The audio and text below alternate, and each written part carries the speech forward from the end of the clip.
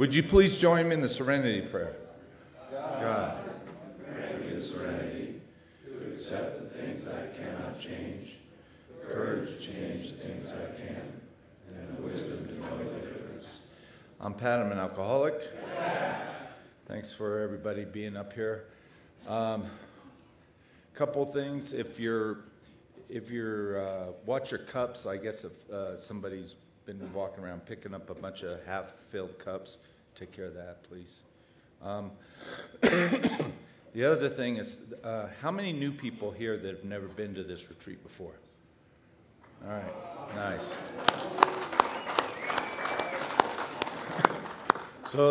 So 22 years ago, I had a sponsor. His name was Ron Desautels. And Ron had esophagus cancer, and he had this minister coming to his house, and because he was dying. And so I'm calling him from the rafters on the payphone, and he said that this minister had asked him to write down 15 things he wanted to get done before he died. And he goes, his wife came up with like 25. He goes, but there was only one thing on my list.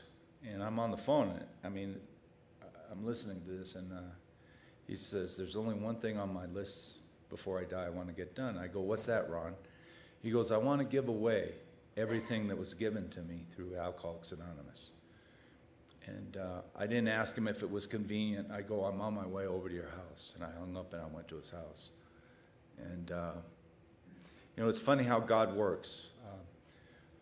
I'm listening to a couple other guys talking about trying to put a retreat together.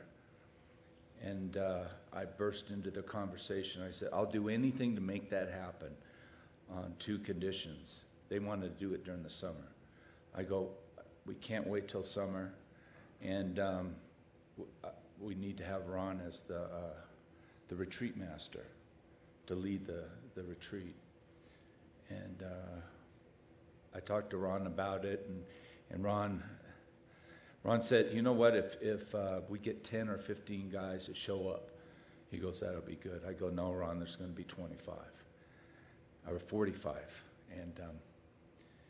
And I started tearing up because that morning I was in the shower and I saw the second year, and it was already coming about, and I knew Ron wasn't going to be here. And Ron gave the retreat that year, and he talked about the history of Alcoholics Anonymous, and he took everybody through the steps of Alcoholics Anonymous.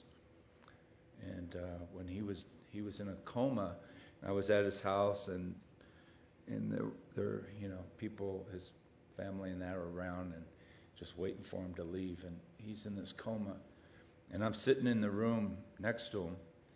And all of a sudden, he freaking comes out of this coma, scares the shit out of me. And he says, now that you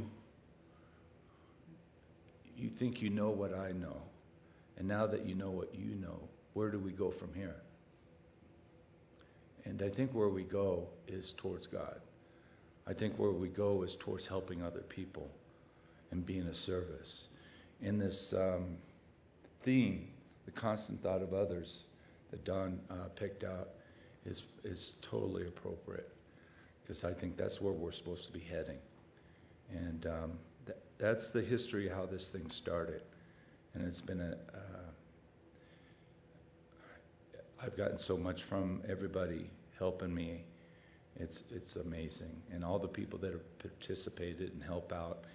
And if you're new here and you haven't talked to other people, reach out and share your name and talk to them. This is a brotherhood, and we can't do it by ourselves. We need each other. And with that, I'd like to introduce Don, and he's going to open up the retreat. Thank you very much. Hi, my name is Don. I'm an alcoholic. Hey, Don. And I'm going to take a minute to read why we were chosen. And I have a few copies, but I forgot who asked me for them. So they're are some. Now, this is an AA, what used to be in all the AA clubs, meeting areas 50 years ago. Okay? And this is what it says. It says, God in His wisdom selected this group of men and women to be purveyors of His goodness. In selecting those to bring about this phenomenon, He went not to the proud, not to the mighty, the famous, nor the brilliant. He went instead to the humble and unfortunate. He went to the drunkards, the so-called weakling of the world. He might as well said to us, unto you, your weak and feeble hands, I have entrusted a power beyond estimate. To you has been given that which has been denied to the most learned of your fellows. Not to scientists, not to wives, nor mothers, nor even to my priests or ministers have I given this gift of healing other alcoholics, which I entrust to you. It must be used unselfishly. It carries with it grave responsibility. I'm going to put my glasses on.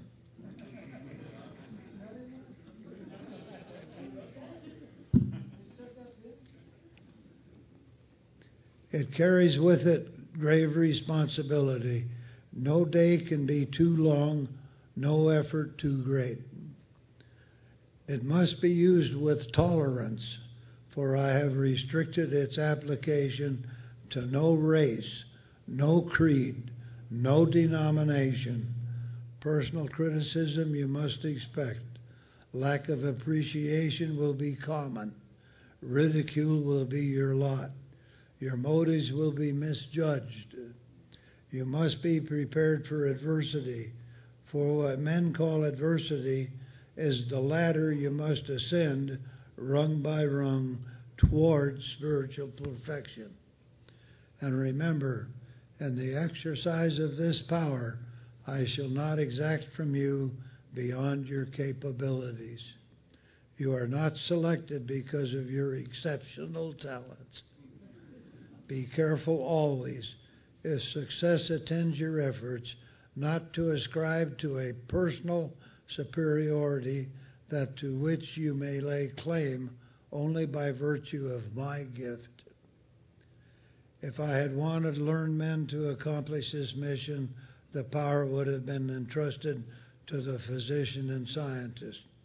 If I had wanted eloquent men, there would have been many anxious for the assignment. For talk is the easiest used of all talents which I have endowed mankind.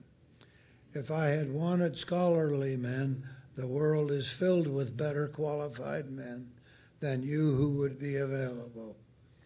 You were selected because you have been the outcast of the world, and your experience as drunkards has made or should make you humbly, I got to find where I was at, humbly alert to the cries of distress that come from the lonely hearts of alcoholics everywhere. Keep ever in mind the admission that you made on the day of your profession in Alcoholics Anonymous, that you are powerless, and that only with your willingness to turn your life and will unto my keeping that relief came to you. And that's why we were chosen. And I came in with wet pants, totally destroyed, and I'm of value.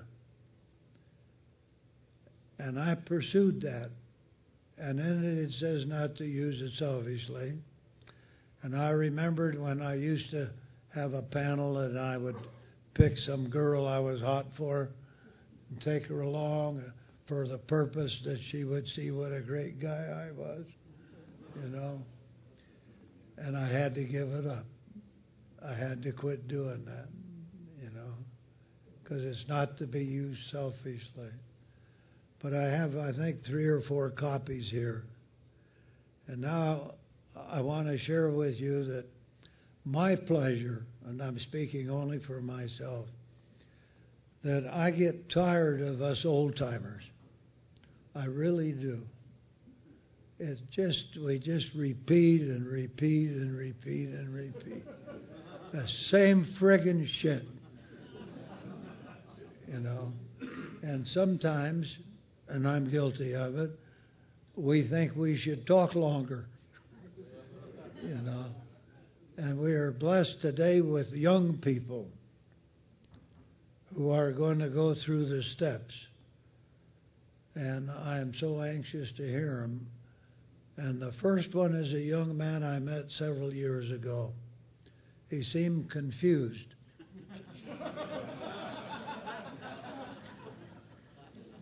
And so I sat down with him, and we talked most of the night. And he still seemed confused,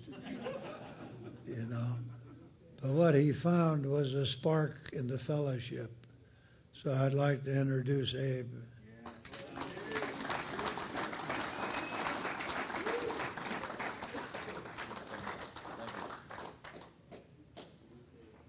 Good morning, my name is Abraham, and I'm an alcoholic. Thanks, Don. And before we get going here, I know he wouldn't like this, but I'm still going to do it. I don't know if you all know, but it's Pat's birthday, and I would like to sing happy birthday really quick.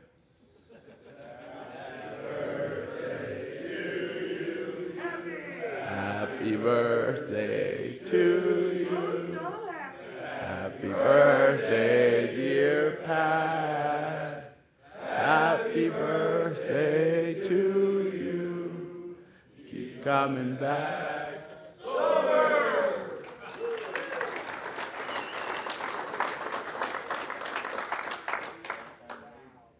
Thank you, Pat. That's okay. I'm willing to risk that.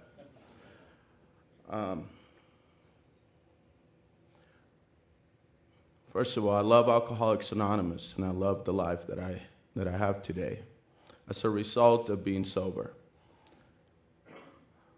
But 10 years ago, or almost 11 years ago, I came to my first retreat in this place, and it was actually up here. And Dick Moran used to tell me that he was the master shit. That's what he called it, and because he was going to be the retreat master. And I came out up here with an open mind. That's all I had left.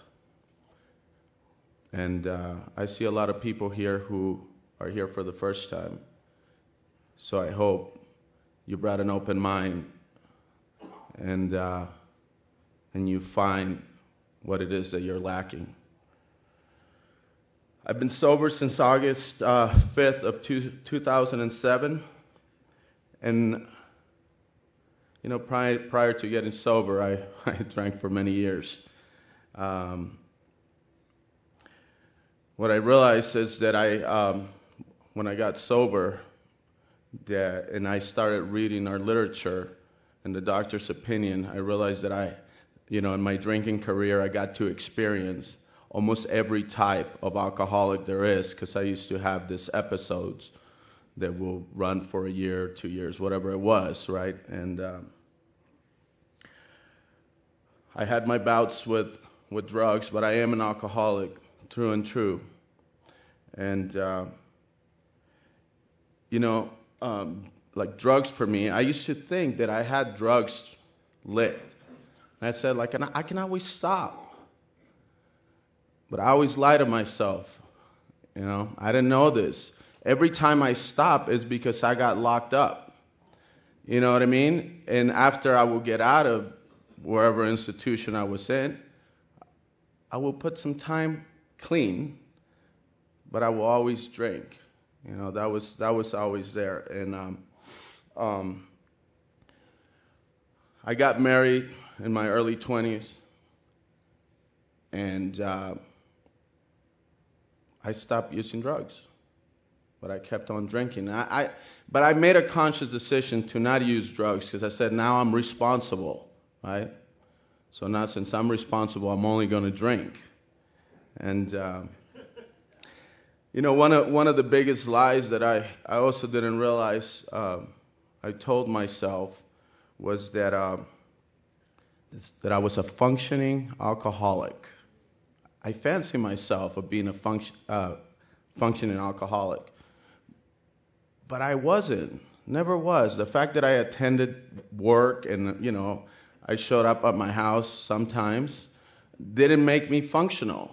I was so dysfunctional. Everything around my life was really chaotic, and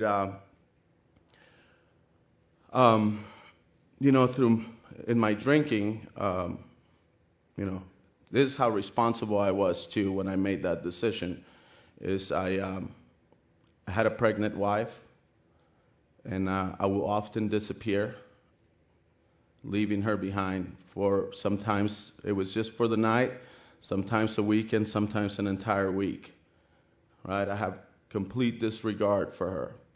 We were on a tight budget. I also managed to total a few cars, to get thrown in jail as a result of it as well, right?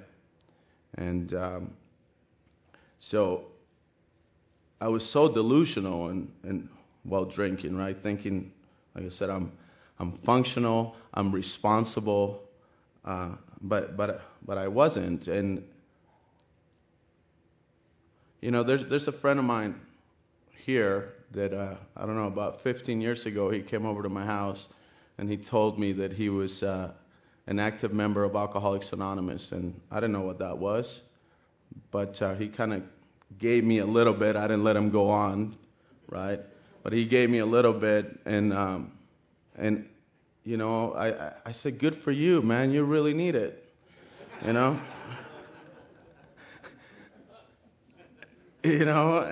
was done, right? I was done with him, and I really didn't see how grave my drinking career had become, but I know that I managed to burn through a lot of relationships. I also didn't know what a relationship was until I got sober. One of the things that is so crazy is that I think back on some of the episodes I used to have, and I remember like what took place in a general way, some stuff kind of descriptive, but I don't remember any names. I dated I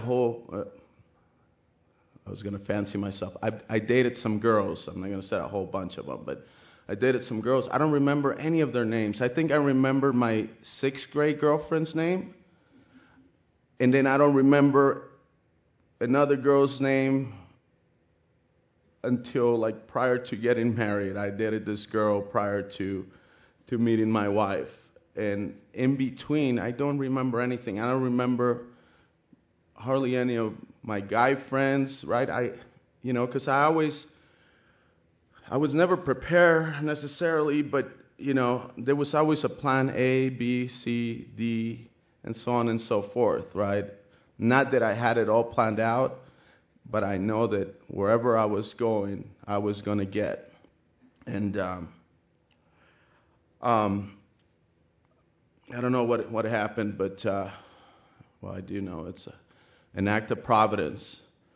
Right? I saw that on the 12 and 12. I was on a run. My wife kind of just gave me the okay to kill myself, and so finally, for once, she wasn't going to count how many drinks I've had. And the minute she said that to me, like all of a sudden I had this feeling that I wanted to get sober. I still didn't know that, but I met a guy from Alcoholics Anonymous, another guy, who shared the message with me, who shared his experience, strength, and hope, and its purity. I asked him. He never offer anything. But I asked him because, I found out that he was coming back from a meeting and I knew that he didn't drink. It just didn't make sense. If you don't drink, what are you doing going to meetings? And the guy explained to me that he goes to meetings because he used to drink the same way I did, and he wasn't doing it anymore for many, many years. And he caught my interest. And I asked him more, and he gave me more. And it was the most meaningful conversation I have had in many, many years. And that conversation lasted 3 nights before I was able to come up to him and ask him for help. And,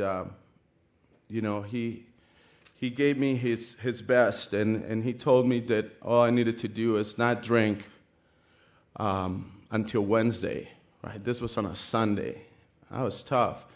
And that I was going to meet him, and he was going to take me to this meeting. And I went to the Wednesday night Santa Clarita meeting, the men's stag. And I've been going there ever since. I moved to Santa Clarita because I went to that meeting. Right there, not only that I saw for the first time people who suffer the same despair that I was bringing with, but there was a group of people who have found a common solution, and that was very attractive to me. There were people who, again, they didn't know me, and they showed me love. They said, "Keep coming back." Like, really, I had never heard that in my life, right? Every time they're like, "We don't want you to come no more. Don't come by here. Like, we're done." My family members are like, "No more," right? And glad to inform you that today my family members actually do like me to come by from time to time.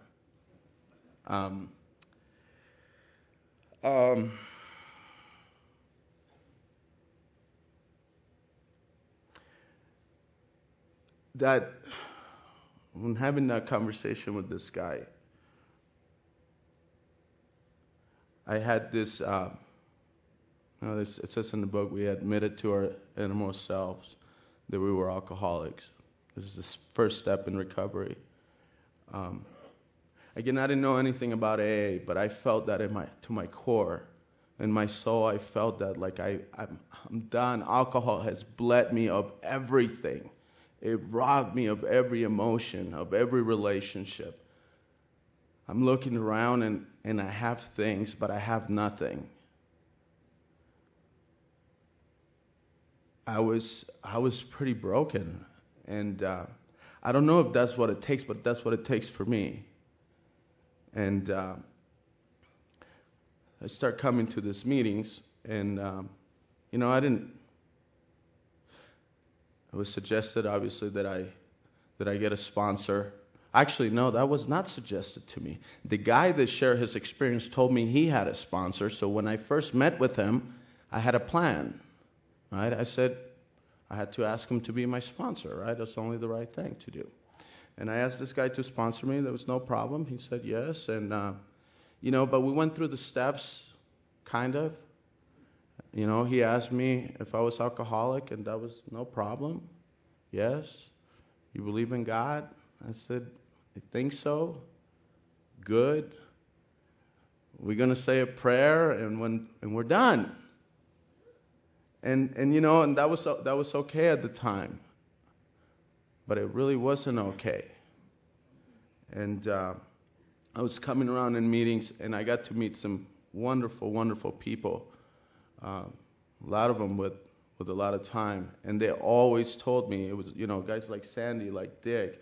I would sit around Dick Moran and listen about the history of Alcoholics Anonymous. I wanted this thing so bad. I would go home and I Google what he just told me, and I wanted to learn more about it so that I can actually have a conversation with him and ask him more. I wanted more. I used to sit up front at every meeting. I wanted more. I didn't. All I knew is that I didn't want to drink ever again. And I started reading our literature. And, you know, if you're new, that's a pretty damn good start. And started reading. I was reading the big book, but I started reading the 12 and 12. And on the 12 and 12, it says here, and this hit me pretty hard. It says, it was only through utter defeat that we were able to realize we were able to take our first steps towards liberation and strength. Our admissions of personal powerlessness finally turned out to be the firm bedrock upon which happy and purposeful lives may be built. We know that little good can come to any alcoholic who joins AA unless he first accepted his devastating weaknesses and all of its consequences. And here's the kicker. Until he so humbles himself, his sobriety, if any, will be precarious, or real happiness he will find none at all. You see, I got sober not because I wanted to continue to be miserable. I knew what misery was, right? So I had to come to that point where, like I said, I was bankrupt. Like, you know, where do you go from there? You're empty. Only good can come in, right? I banked on that. And, you know, I think that when I finally came to that point, like step one was really came into my life, right? I actually had finally admitted who I truly was. The unmanageability of my life was evident. There was not a lot of work to do. I gave that up. It's not that I avoided, you know, a lot of people say like the first step is a two-way step or two-fold step. Well, maybe. But I finally found out who I was, what I was. And like I said, I knew, like, definitely my life was completely unmanageable. And, you know, the whole thing about, you know, step two, that was, you know, admitting the powerlessness and who I was, like, it took many, many years, right? But once I got there, like, it was so simple. Step two in coming to believe, it was a little more difficult, I would say. And a little more difficult, not in the sense of that there was all this work to be done. It was that I didn't know. I just didn't know. I didn't know what it would take, right? And I started asking around. I was big of conversation, like Don says. I was confused. I think Jack Brown labeled me as a skeptic. And at first I took that offensively. Right? A skeptic, what are you saying to me? But with an open mind, I realized that what he was saying is that I was always curious. I wanted to know more. And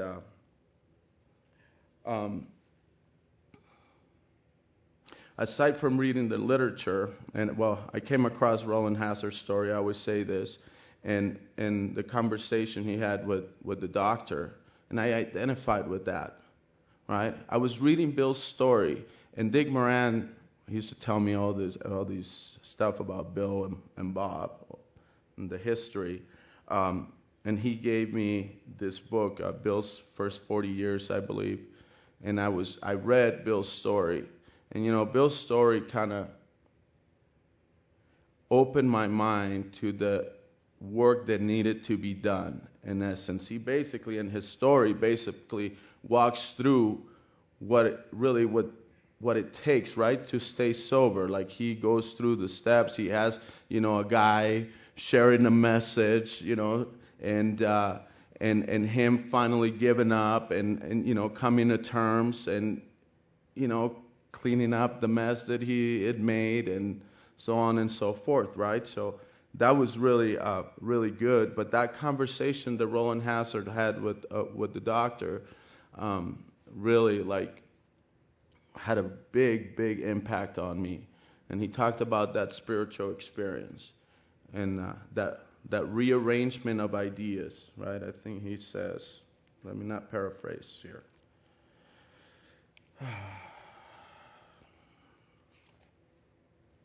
Made a whole bunch of notes. I figured I was going to read a lot of it, but doesn't usually work that way for me. It says, here's the exceptions. Vital spiritual experience. To me, these occurrences are phenomena. They appear to be in the nature of huge emotional displacements and rearrangements, ideas, emotions, and attitudes which were once the guiding forces of our lives, the guiding forces of the lives of these men are suddenly cast aside, and a completely new set of conceptions and motives begin to dominate them. And so, because I used to think that this spiritual experience had to be white lightning, you know, and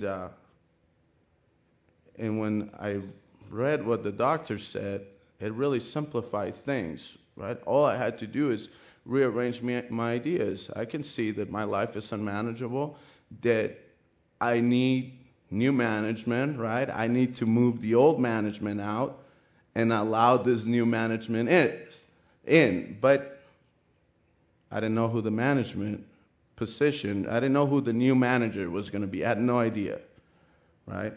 I didn't know that I was about to have a new employer. I had no clue. And let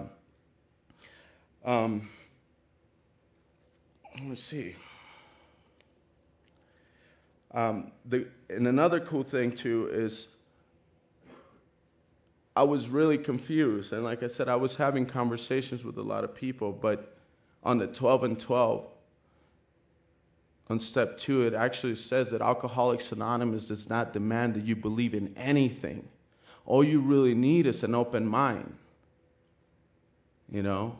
And I'm telling you, like, that was a great relief, right? Because, I mean, I was going to meetings, and I am telling you, I love meetings. I love Alcoholics Anonymous, but everybody has a freaking opinion. And everybody interprets things their way, and they'll hear something that, you know, that they heard at a meeting in, you know, whatever, Beaumont or whatever it is, and they come over and they twist it around, and all of a sudden they think this is law, right? And so I'm being told, like, dead men walking. Dead men walking? I walked in a dead man, right? Like, so that to me took a lot of pressure. And then further over, and on the next page, it actually says that, isn't it true that sometimes we walk in to a meeting of Alcoholics Anonymous, and that in itself is a power greater than ourselves. This is a group of men who have managed to stay sober and conquer their illness together. Isn't that powerful and greater than you? And to me, it was like, oh man, like, this is good. I couldn't do the doorknob and all that stuff. Like, that just didn't, you know, I'm not a smart man, but that was hard to swallow. And like I said, I just made great people, man. I made great people. I made sure I knew that I wanted to put myself in a position to meet new people, to open up and to talk to them. I wanted to know. I sat down with Don, you know, and Don told me that it took him 12, 13 years before he actually had this encounter with his power. And I knew he was a good man, and I knew he was sober, so I knew I had a little bit of time. And that helped me. You know, guys like Frank Diaz, he told me about the Great Spirit. He told me about the Great Spirit. Jack Brown, I spent a lot of time with Jack, and Jack told me all about love and kindness. And with little stuff like that, talking to Craig, always coming from a spiritual angle, talking to Pat and seeing the work that he was putting out, It just started shaping an idea as to what God could be. It just opened it up. You know? I stopped thinking that he needed to be shaped a certain way. That it was a kind action, a loving thought. I came up here at that retreat and I said, man, I know that I have time, right? I know that I have time, and I know that all I need is an open mind, and AA doesn't require me to believe in anything. But I know that if I don't, I am doomed. I know that. You don't have to tell me that. You don't have to threaten me with your AA lingo. I know that. I came here filled with emotions. I don't know what happened, but it was on a Saturday morning. I could not stop crying. Some guys were here. They'll attest to that. I could not stop crying. I had this knot in my throat like I have right now. And I couldn't stop crying. And we ended up going on this hike. And for the very first time, and I'm going to tell you, 10 years ago, there was a big fire around here. Big. I think it took down some cabins, definitely took down the forest. I didn't know that. I mean, I did know that from the news, but while I was up here, I didn't know that. And we went on this hike, and for the first time, I actually started paying attention to my surroundings, what was going on. And I was with Frank Diaz, and he fell behind. Everybody kept on going, and obviously I wasn't going to leave him behind, right? So I stayed behind with him. And since he was stopping every 2-3 minutes, gasping for air, it gave me a little bit of time to look around. And I was amazed, man. I'm looking around, and we haven't been up here. I mean, we just came back. Last 2 years we've been here, right? The last 2 years? Three. Prior to that, we went back to Kachuma. The last 3 years we were here, there wasn't any snow. 10 years ago, there was snow. There hadn't been snow up here. This is how it was when I first came to the retreat. We were walking on that hike. We were going through the snow. I mean, it was really, really cool. I was excited to know there was going to be snow up here this year. Looking around, I don't know why and how, and I didn't realize this until after we got down from the mountain, and Frank told me that he didn't want to mess things up for me, so he didn't tell me. So I kept on telling Frank, man, Frank, everything is really beautiful here. Look! And Frank is just looking at me like something's wrong with me. Right? And there was something different, maybe not wrong, but something different. And Frank didn't tell me, but he couldn't understand why I thought everything was so beautiful when the forest was burnt. And I don't know, for the first time I actually saw past all that stuff, right? I started to pay attention to the actually live trees, to the soil around it, to the snow, to the water going through the creek. And, Jimmy asked me when we were up here, what was going on, and I told him, I don't know, man. I said, I don't know how to explain it, but I know that I feel that my chest is going to burst. I can't keep it contained. I can't stop crying. And, he says, you're going to be all right. I was like, whatever, dude. That's all you get. I mean, everything seems to be like a puzzle with all these freaking guys, right? Be all right. You're in the right place. You're right where you're supposed to be. What? All right? I'm like, come on, give me something, right? And take it from me.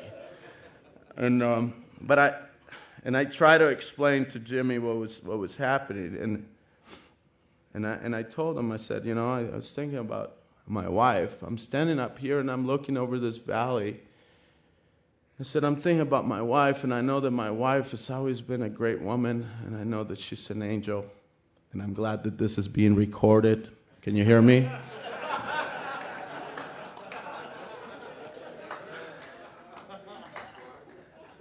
She knows the story.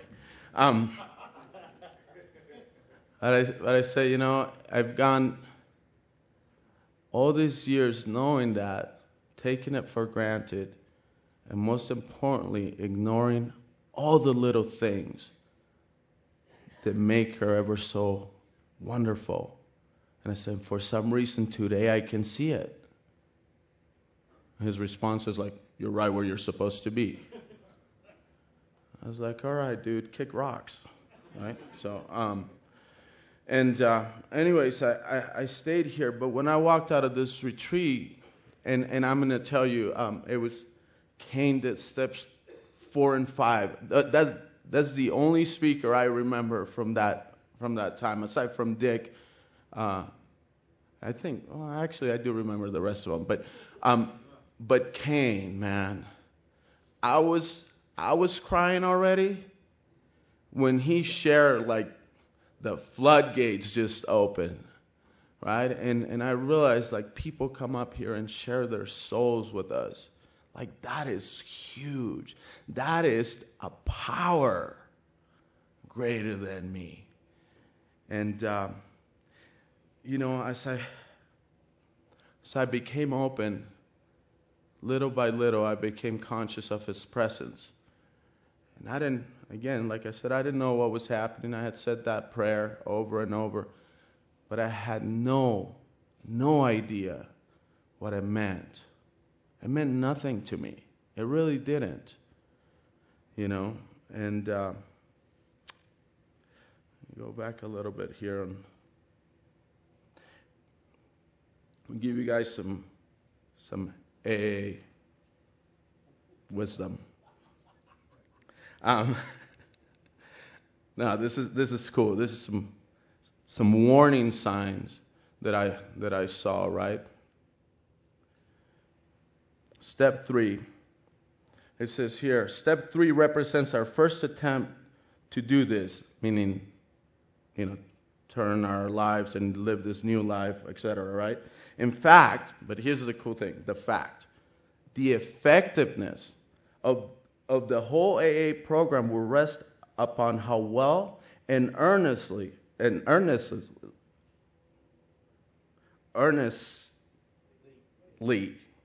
we have tried to come to a decision to turn our will and our lives over to the care of God as we understood Him. Right? The effectiveness of the whole AA program.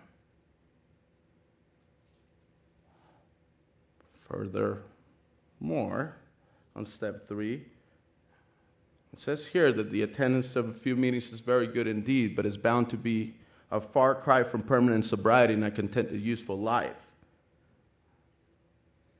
Right? Nothing short of continuous action upon the steps can bring the much desired result. But it says right here, then it is explained that the other steps of the AA program can be practiced with success only when step 3 is given a determined and persistent trial. Only. So you can run and do inventories and do all this stuff, right? If this, to me, I'm going to say this, I shouldn't say you, to me, is I did the inventory. I went on and started making lists and doing all this stuff, right, that the sponsor started telling me to do. And it was, for me, it was all meaningless. Until actually, by reading the literature, and I don't want to dive into the following steps, following the literature, it says we reach this point to where we sit in a quiet place and we review the work we have done so far. And we have to make this assessment. No sponsor can let you know if your foundation is solid this far. You need to make this personal assessment and be honest with yourself. And I did, and I looked back and I said, I got to start all over. I flunked on my first run at this. I'm okay with it too, right? But I need to review this because my very life depends on this. You know, Sandy always used to tell me, obviously, to read, but, you know, he was an instigator, and he will always put me in this like difficult spot. I had to tell him where I was in the book and all this stuff, and it was hard for me. But I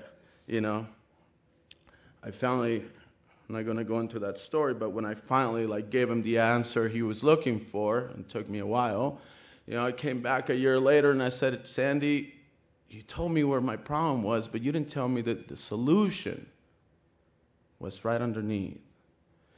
And in Sandy style, he told me that I was a stupid motherfucker, that he told me to read the book, and of course it was there, right? And I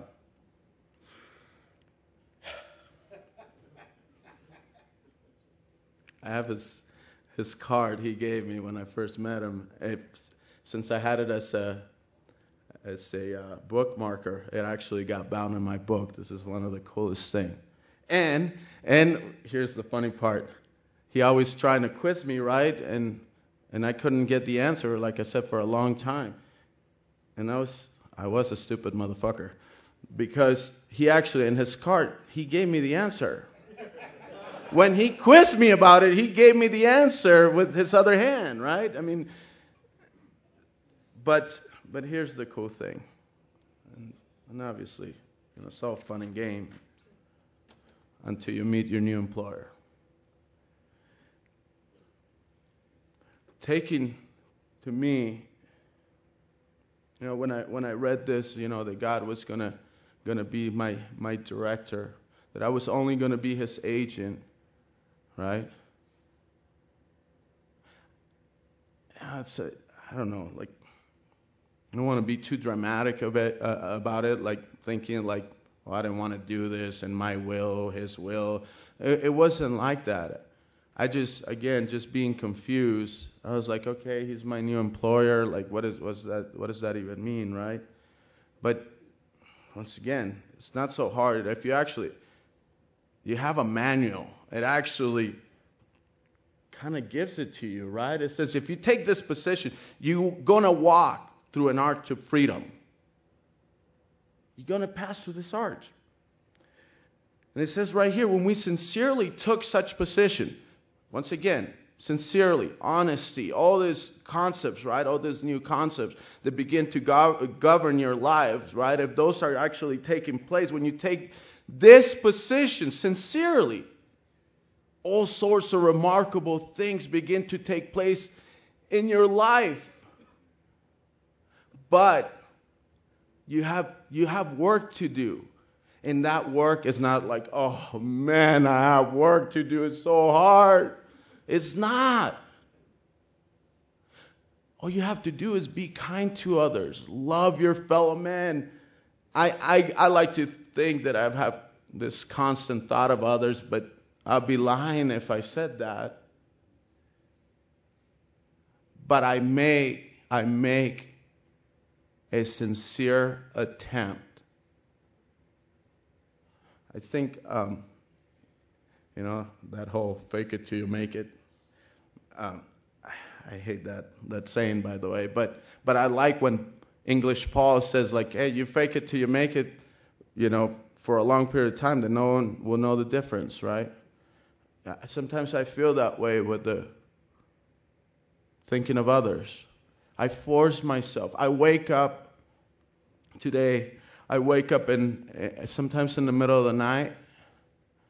I was telling Brandon, we're in the hotel, and he says, how do you sleep? I slept well, but I woke up and I just said, I offer myself to thee. Every time I open my eyes, I try to say something like that. Whether I feel it or I don't at the time. But that's where I want to be. I just want to be there. So I don't give myself those outs that it's progress, not perfection. Like I said, it doesn't say that in the book. It says we claim spiritual progress. I don't give myself those outs. I just want to be there. I want to be in the pocket. I want to be in the pocket. Right? And if it takes whatever out of me. I was at home the other day, and my wife and I today we have a really cool relationship. It hasn't always been this way. It's been sometimes an uphill battle, but sometimes we joke. She's sober, and I tell her like she's the guru of AA today, right? And anyways, we laugh. But she was talking to a client, as Ray would say, or a sponsee, and they were going through some of the work. I was walking out of the house, and my wife asked me something, and we touched on step 3 a little bit. So I stopped with her sponsee, and we talked. It was really cool.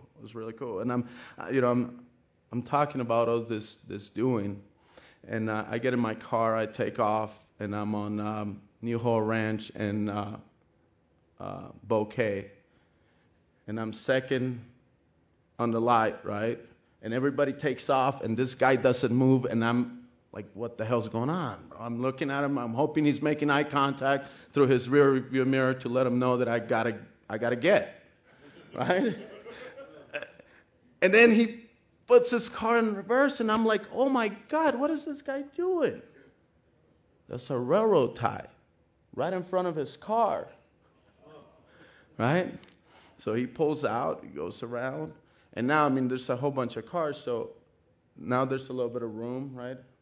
And I get around, and I'm thinking I'm going to call 911 to come get this off the road because it can cause an accident, right? But as I keep driving up, there's this guy, this guy alone in this truck, and there's 5 railroad ties all over, spread out on the road, right? And I realized, like, this is what I look like. I look back, and everybody's pissed off, right? Everybody stopped. I jump out of my car. I'm wearing a suit, and I'm carrying railroad ties with this guy. Nobody else gets off, right? And so we're doing the dance, and I help him get him off the road. And I got to tell you that I wasn't thinking like, oh, let me help this dude. But I just left my house, and we were talking about step 3. And we talked to this sponsee, right? So I gotta follow an example. So even when I don't feel it, I still gotta be. I need to be in the pocket. I can't cut myself any slack. The effectiveness of the whole AA program depends on that for me. I want to be sober. I want to be sober for the rest of my life. Now, I don't know if that's actually in the cards for me, but that's what I feel in my heart. That's what I want. I want to continue to grow along those spiritual lines. I want to be an instrument. I want to be a vessel. I want to be God's servant. I want to be useful to you, even though sometimes I still don't know how, and I fall short, and I stumble. But that's what I feel in my heart. I don't know what God is, but I know that I've been touched by the Master's hand. I feel that. I know that I have some value today as a result of that. So I may still be confused on but I got feelings. I feel that in my heart. And I don't know how much time I still have, but we're kind of closing up, right?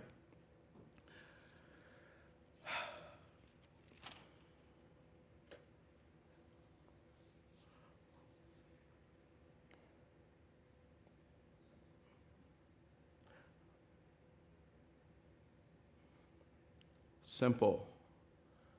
The simplicity of the program. One of the things I love about Dawn is how simple it is. It is simple. We, especially, everybody is trying to be the bigger alcoholic. I struggle with that. Right? Simple. Simple is good. Most good ideas are simple, and that turned out to be the firm bedrock. Right? The firm bedrock where we can begin to build this new life. I'm going to tell you that that prayer that didn't have any meaning to me. Like I said, it's become the governing law of my life. But I'm telling you, it took a lot for me. And even though I did all this other work, like, kind of bounce around, that was a big deal to get to come to this point, right? And to become, first of all, to become conscious of His presence. But to be able to say, God, I give myself to you to do with me whatever it is. Whatever it is. If you don't want me to drive the nice car, if you don't want me to live in the nice house, whatever it is,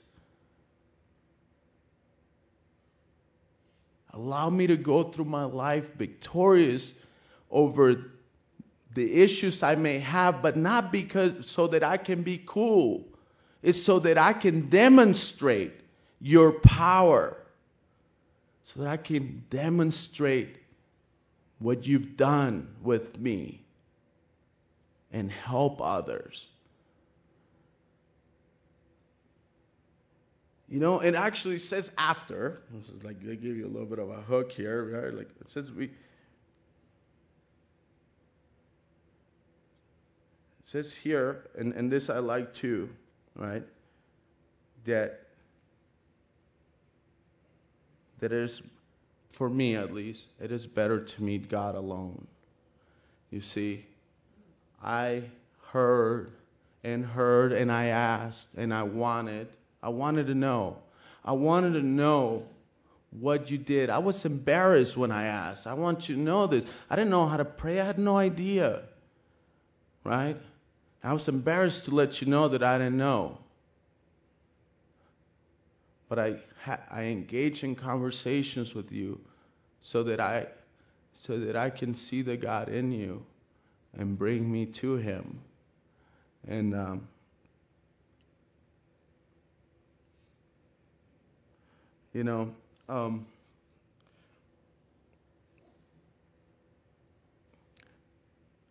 I got this CD, and Nick and I were listening to it on our way